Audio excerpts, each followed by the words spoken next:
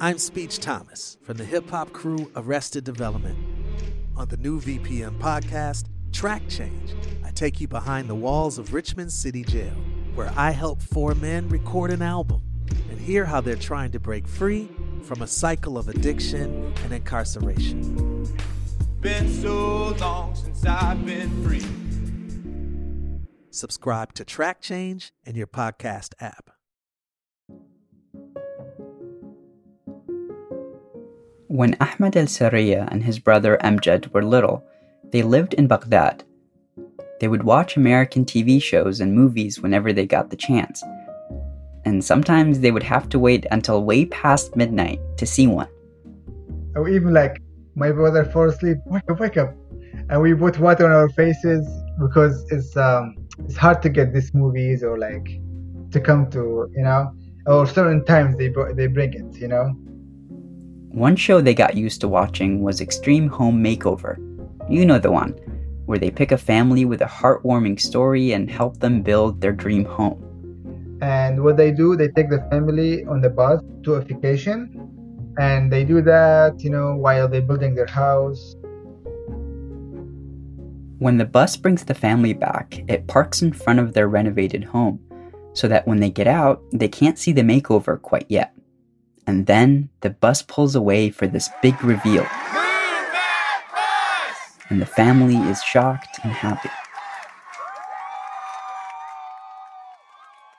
In 2006, Ahmed and his family rode a very different bus. We took any bus just to skip the war. The bus has no seats, the ride was long. The journey actually took a few days. Difficult, in hot weather. Eventually, they arrived at Al Walid, a Palestinian camp in Iraq on the border with Syria. So as we deport the bus was hiding the tents, and we were behind the bus. So that moment came to my mind and my brother's mind. And I looked at him, he looked at me and said, "You know what I was thinking?" And he said, "You know what I was thinking?" We both kind of laugh and broken smile. All I can hear is, "Move that bus. Move that bus." And the bus pulls away, and we saw the camp, and this is our new house, and it was really shocking, and it was really hard, like, oh my God, I'm gonna live here for the next few years. I can't believe it, I don't know how long I will be there. So we hugged each other, and like, it was sad and funny, I guess, moment. I don't know what to say, like, because I know what he was thinking before even telling me, and he knows that too. You're listening to Resettled. We tell the stories of refugees resettling in Virginia and the milestone moments that shape their experience. I'm your host, Ahmed Badr. In this episode, we're going to talk about mental health and building towards resilience. And just a heads up that there's some audio in this episode that's difficult to listen to. When people think of refugee trauma, they probably think of the trauma that forced them to become refugees in the first place. For Ahmed, that was war. That's trauma in your home country. And then there's the second layer of trauma, experienced in the process of leaving your home country. For Ahmed, this happened in the refugee camp. This audio is from a video he recorded. He took a lot of videos while he was at the camp, just kind of documenting daily life. But this one stands out from the rest. The camera shakes slightly as Ahmed runs towards some sort of commotion. Me and my friend, we respond to these calls, like we just hear voices yelling and stuff, screaming, and we just go running towards that. The tents have caught fire. Plumes of thick black smoke rise into the sky. Some people run looking for water or cry out to loved ones. We have knives, we jump to other tents, cut the knife, take the babies or the people out before the fire get to it. And it was like a domino effect. One tent would catch fire, and another, and another, and another. Because once the fire happened and the tent would, like this, would go poof, take the whole tent.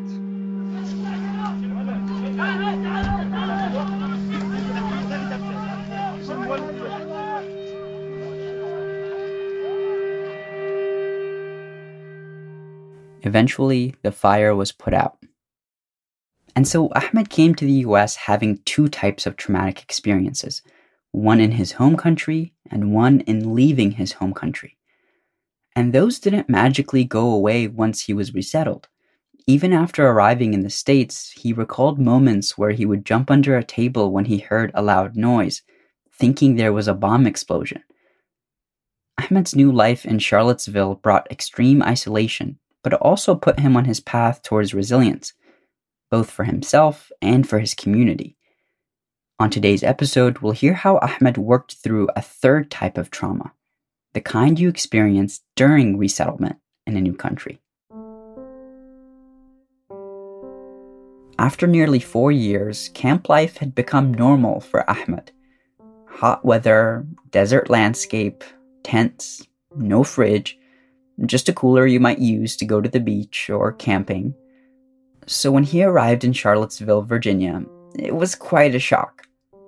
First time I slept and wake up and I looked up at the ceiling. Oh my god! Like I thought I was in a dream. I went running to the door and window and look outside. No, I'm not in a dream. This is real. And Ahmed didn't stop dreaming once he realized he had actually landed here. He had big plans. I thought, like any other guys who want future education, have a better job, and all that, have a family someday. All of this was set in my head. But for the very first few years, Ahmed spent a lot of time on yet another bus, this time going to and from work.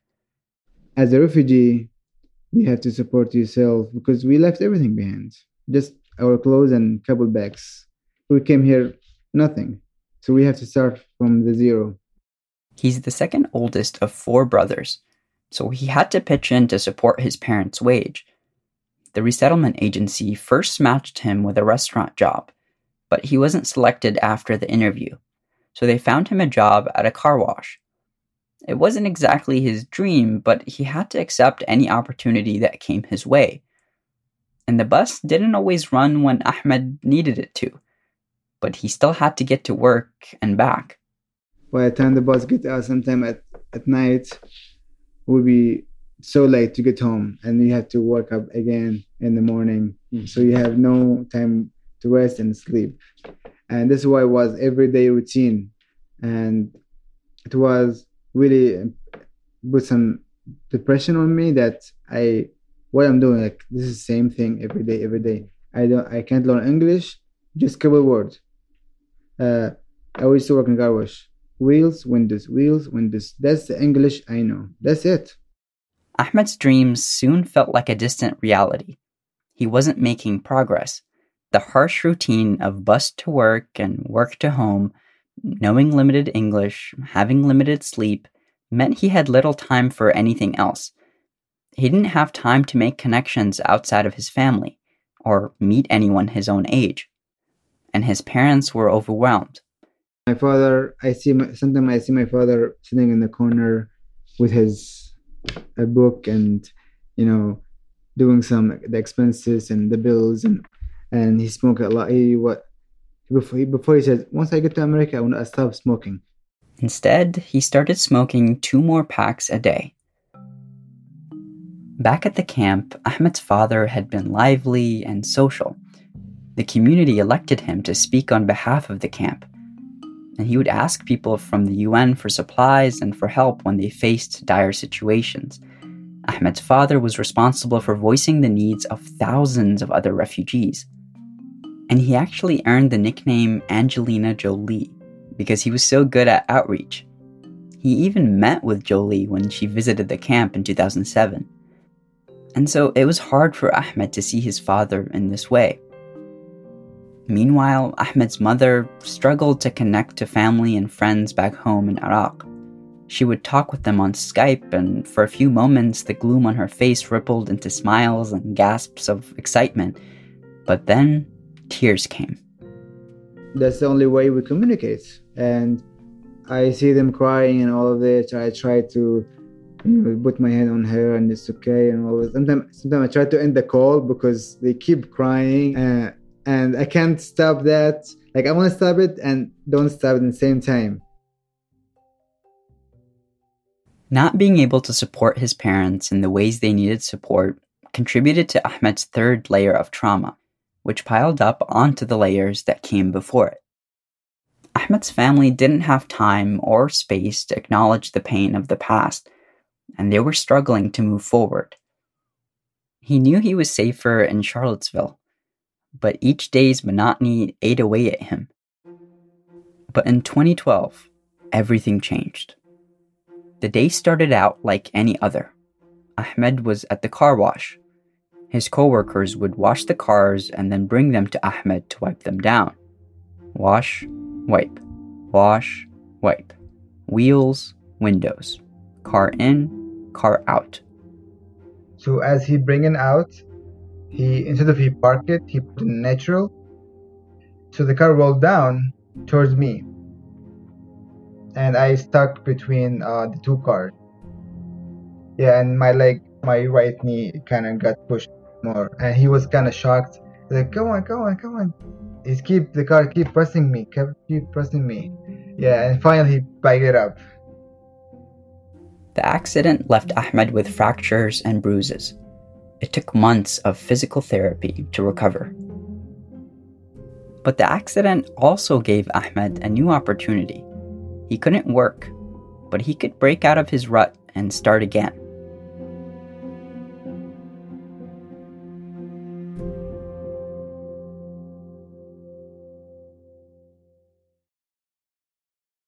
Before the break, we left Ahmed Alsrya at a pivotal moment of his resettlement. After getting crushed between two cars, he needed rest and rehabilitation. He couldn't keep working on his feet every day. But that gave him the opportunity he was looking for to break out of his rut. Sometimes I say, this injury was bad, but also opened doors for me. Like, it was good and bad injury for me. Ahmed was starving to learn English because he wanted to connect to people his own age. He picked up classes wherever he could find them. And one of his favorite spots was at a cafe that has a weekly meetup where he can have conversations with other students. People from all over would come to practice with a group and a tutor. Ahmed and a few other students in the class didn't really understand each other in English, so when we met, our English was broken. He was speaking Portuguese, and she was speaking Spanish. I was speaking Arabic, but we were all laughing at the same time. Like we don't know what's happening, But we managed to understand each other, even we have small English, Ahmed made friends fast. So I pick up Spanish, Portuguese, French, Russian, like all of it. Yes, oui. Un poquito. Comme ça. They even made a WhatsApp group called Seville Friends, where they still check in and give each other updates. After 6 months of English classes, Ahmed felt it was now time to start looking for another job. He had mostly healed, but was left with a slight limp. And he did find a job, but not in the way that you might expect. One day he went to buy a TV. Like his dad, who was nicknamed Angelina Jolie, Ahmed's really social. So he got to talking to an employee at the store who mentioned that the store was hiring. He thought Ahmed should apply, and he gave it a shot. When the manager asked Ahmed's reference, the store clerk who sold him the TV, if he was a good candidate, the clerk said, yeah, he bought a TV from us, so I think so. And just like that, Ahmed started working in retail. Ahmed didn't imagine that he would start out in the warehouse, with no interaction with customers, but as his English improved, he worked his way up. And when he did finally start interacting with customers... Hello, how are you doing, sir? You have a return? It was exhilarating, but it wasn't always pleasant. Like one customer saw my name, and he says, oh, they haven't deported you yet? I hope they will. One guy told me, when is the next terrorist attack you planning to do? And I was like, oh my God, I was so nice to people and stuff, and I get treated like this. And my coworker was just shocked. He says, I am so sorry you go through this every day. I mean, by definition, it is trauma. This is Dr. Hyojin Im, an associate professor at the Virginia Commonwealth University School of Social Work. She works with refugee and immigrant communities, developing programs that support their mental health. She explains that the first step on the road to resilience is to call trauma what it is. So in the past, maybe I would call just refugee challenges or difficulties. I now can say this is really the trauma. The next step is to build services within the healthcare system that account for the fact that trauma impacts mental and physical health. And now we can talk about the trauma-informed care, how the principles or approaches can be applied to our system in the refugee services. During the resettlement process, healthcare is pretty much limited to an initial health visit, where nurses check that vaccinations are up to date and that the most outwardly medical concerns are taken care of. But that doesn't account for the mental symptoms of trauma. We know that our mental health care system is not that culturally sensitive or even linguistically, right? So we already know that a lot of trauma is going on in the refugee community. So if we are not addressing in the proper way from the beginning, focusing more on prevention, if we don't do that, especially during the even resettlement phase, which is typically 30 days to 90 days, or even just less than a year to most of the people, a lot of people, the first time many refugees get exposed to mental health services are through involuntary, as an involuntary client.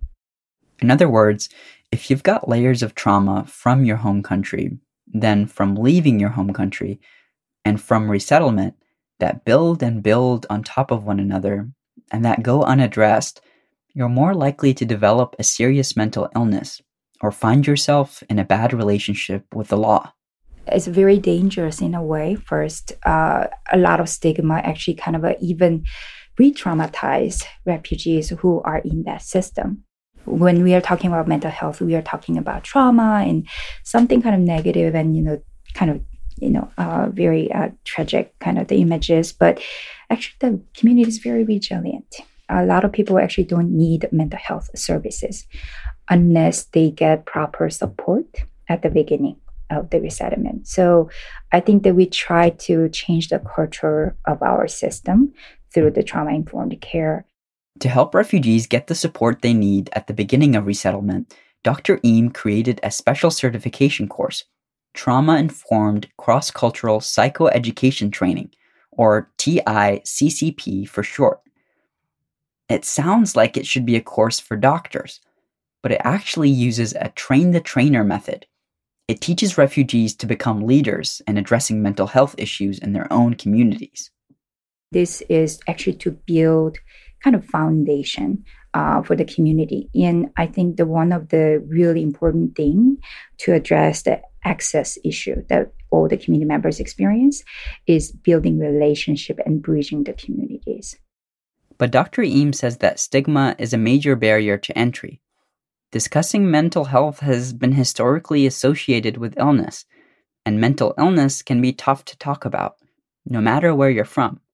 And so having a community leader you trust, who knows your traditions, experiences, and cultural nuances, makes a world of difference. So that's the way we are thinking that this is very culturally sensitive and also empowering the community so that people actually reserve and continue their cultural practice through that network. During resettlement, community is hard to rebuild, especially if you're in a rut, like Ahmed was before his accident. And while he didn't want to leave America, he missed that support network he had at the refugee camp. I don't miss the camp. I miss the community we built there, the friend.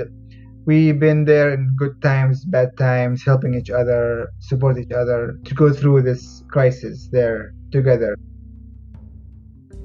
And Ahmed thought that if he was missing that kind of support during resettlement, odds were that other refugees were missing it too. Maybe he could become a resource for others and help create that network he longed for. And so in 2018, Ahmed took Dr. Eames' course on trauma-informed care, joining students from 16 different countries. When Ahmed thinks about the course and his biggest takeaways, he describes feeling a sense of tranquility. It's kind of like yoga, but not yoga. Close your eyes and just take a big deep breath and clear it out and say a few words. That kind of really was relaxing. Ahmed learned how to validate the 3 kinds of traumas he experienced by connecting with others who experienced traumas as well. And even though taking a course on how to continuously talk about and process trauma wasn't part of his initial dream when he first arrived in Charlottesville, he has found a deep satisfaction in being involved in his community. I learned a lot how to deal with trauma and how to take care of myself in order to take care of others. Working through trauma is an ongoing, everyday process. Ahmed even found ways to use what he learned in Dr. Eames' course at work when he'd encounter hostile customers.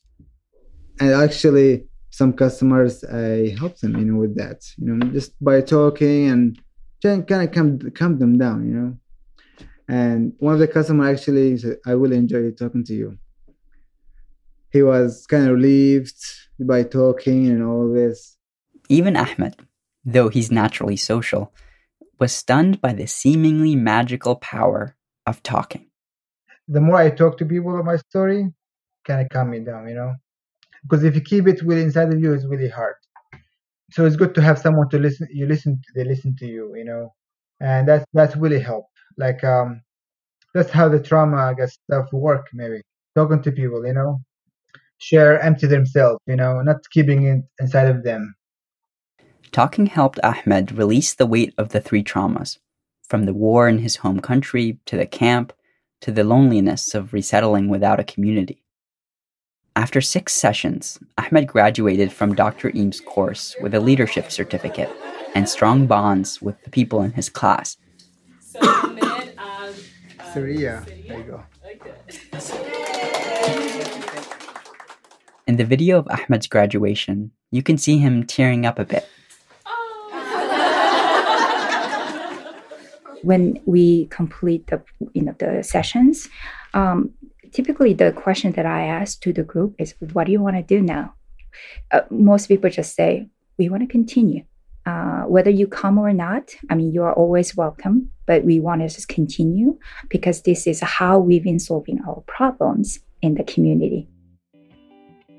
Ahmed hopes to work with people whose experiences and trauma range from those he has experienced to those that he may have never experienced. So that also will help me if ever I find a job as a firefighter or rescue, because people are going to have trauma and going through hard time. So that will help me how to learn to take care of them. That was Ahmed's new dream back in 2018. And becoming a firefighter, that part came true. Ahmed joined the firefighting academy in Charlottesville. He's learned how to respond to calls quickly, how to operate the hose and hook it up to the hydrant, how to throw ladders and do search and rescue. He's 3 months away now from finishing the academy. Almost 10 years after arriving to Virginia, Ahmed has come full circle from that initial run-in with fire in the refugee camp. He now feels more prepared, emotionally and tactically, to face fire. He even celebrated his last birthday with some of his new friends, the firefighting crew. Happy birthday to you. Resettlement is tough. I've thought a lot about this, and I think resettlement may cause new forms of trauma for some, but for many more, it provides the challenging but precious opportunity to engage and process previous traumas. Not exactly wiping a slate clean, but more like the building of a stronger foundation to build resilience. And resilience looks different for different people. For many, that comes with storytelling, But not every refugee wants to share their story with the world, and that's okay. For Ahmed Alsrya, building resilience meant finding outlets, like Dr. Eames' course. It also meant telling his story. He said that as he shared his story, he felt the parts of trauma locked inside of his body getting lighter and lighter. I can personally relate to that last one, and it's one of the main reasons why we're working on this series. Recognizing the stories in these communities, and then honoring those experiences. So, next week on Resettled, we'll bring you an episode all about jobs. We'll hear from Dadi Nyopani, who started out standing on the side of the road, advertising tax filing services. To be honest, I was just thinking what would U.S. job would look like, what I was supposed to do, and how do I interact with people, what would my role be. I didn't even know that I was going to wear a costume and dance. We'll follow Dadi as he navigates making the ideals of job security and professional growth into realities. Resettled is a production of VPM. It's produced by Gilda DeCarli and edited by Kelly Jones. Special thanks to Nazir Afzali and Jordi Yeager for contributing reporting to this episode. Our production manager is Gavin Wright. Our executive producers are Angela Messino and Catherine Comp. Steve Humble is VPM's Chief Content Officer. And I'm your host, Ahmed Badr. Music is by Sandhill and Blue Dot Sessions. Be sure to check out vpm.org/resettled to see more photos and stories from our community. And if you enjoyed this episode, please do subscribe and leave us a review wherever you get your podcasts. Members are a fundamental part of VPM. Member support is especially vital right now. Through member support, we're able to provide timely and fact-based information, educational resources for our kids, and informative and entertaining content to keep minds active and engaged. Be a part of what makes VPM possible. Visit vpm.org/donate to become a member today.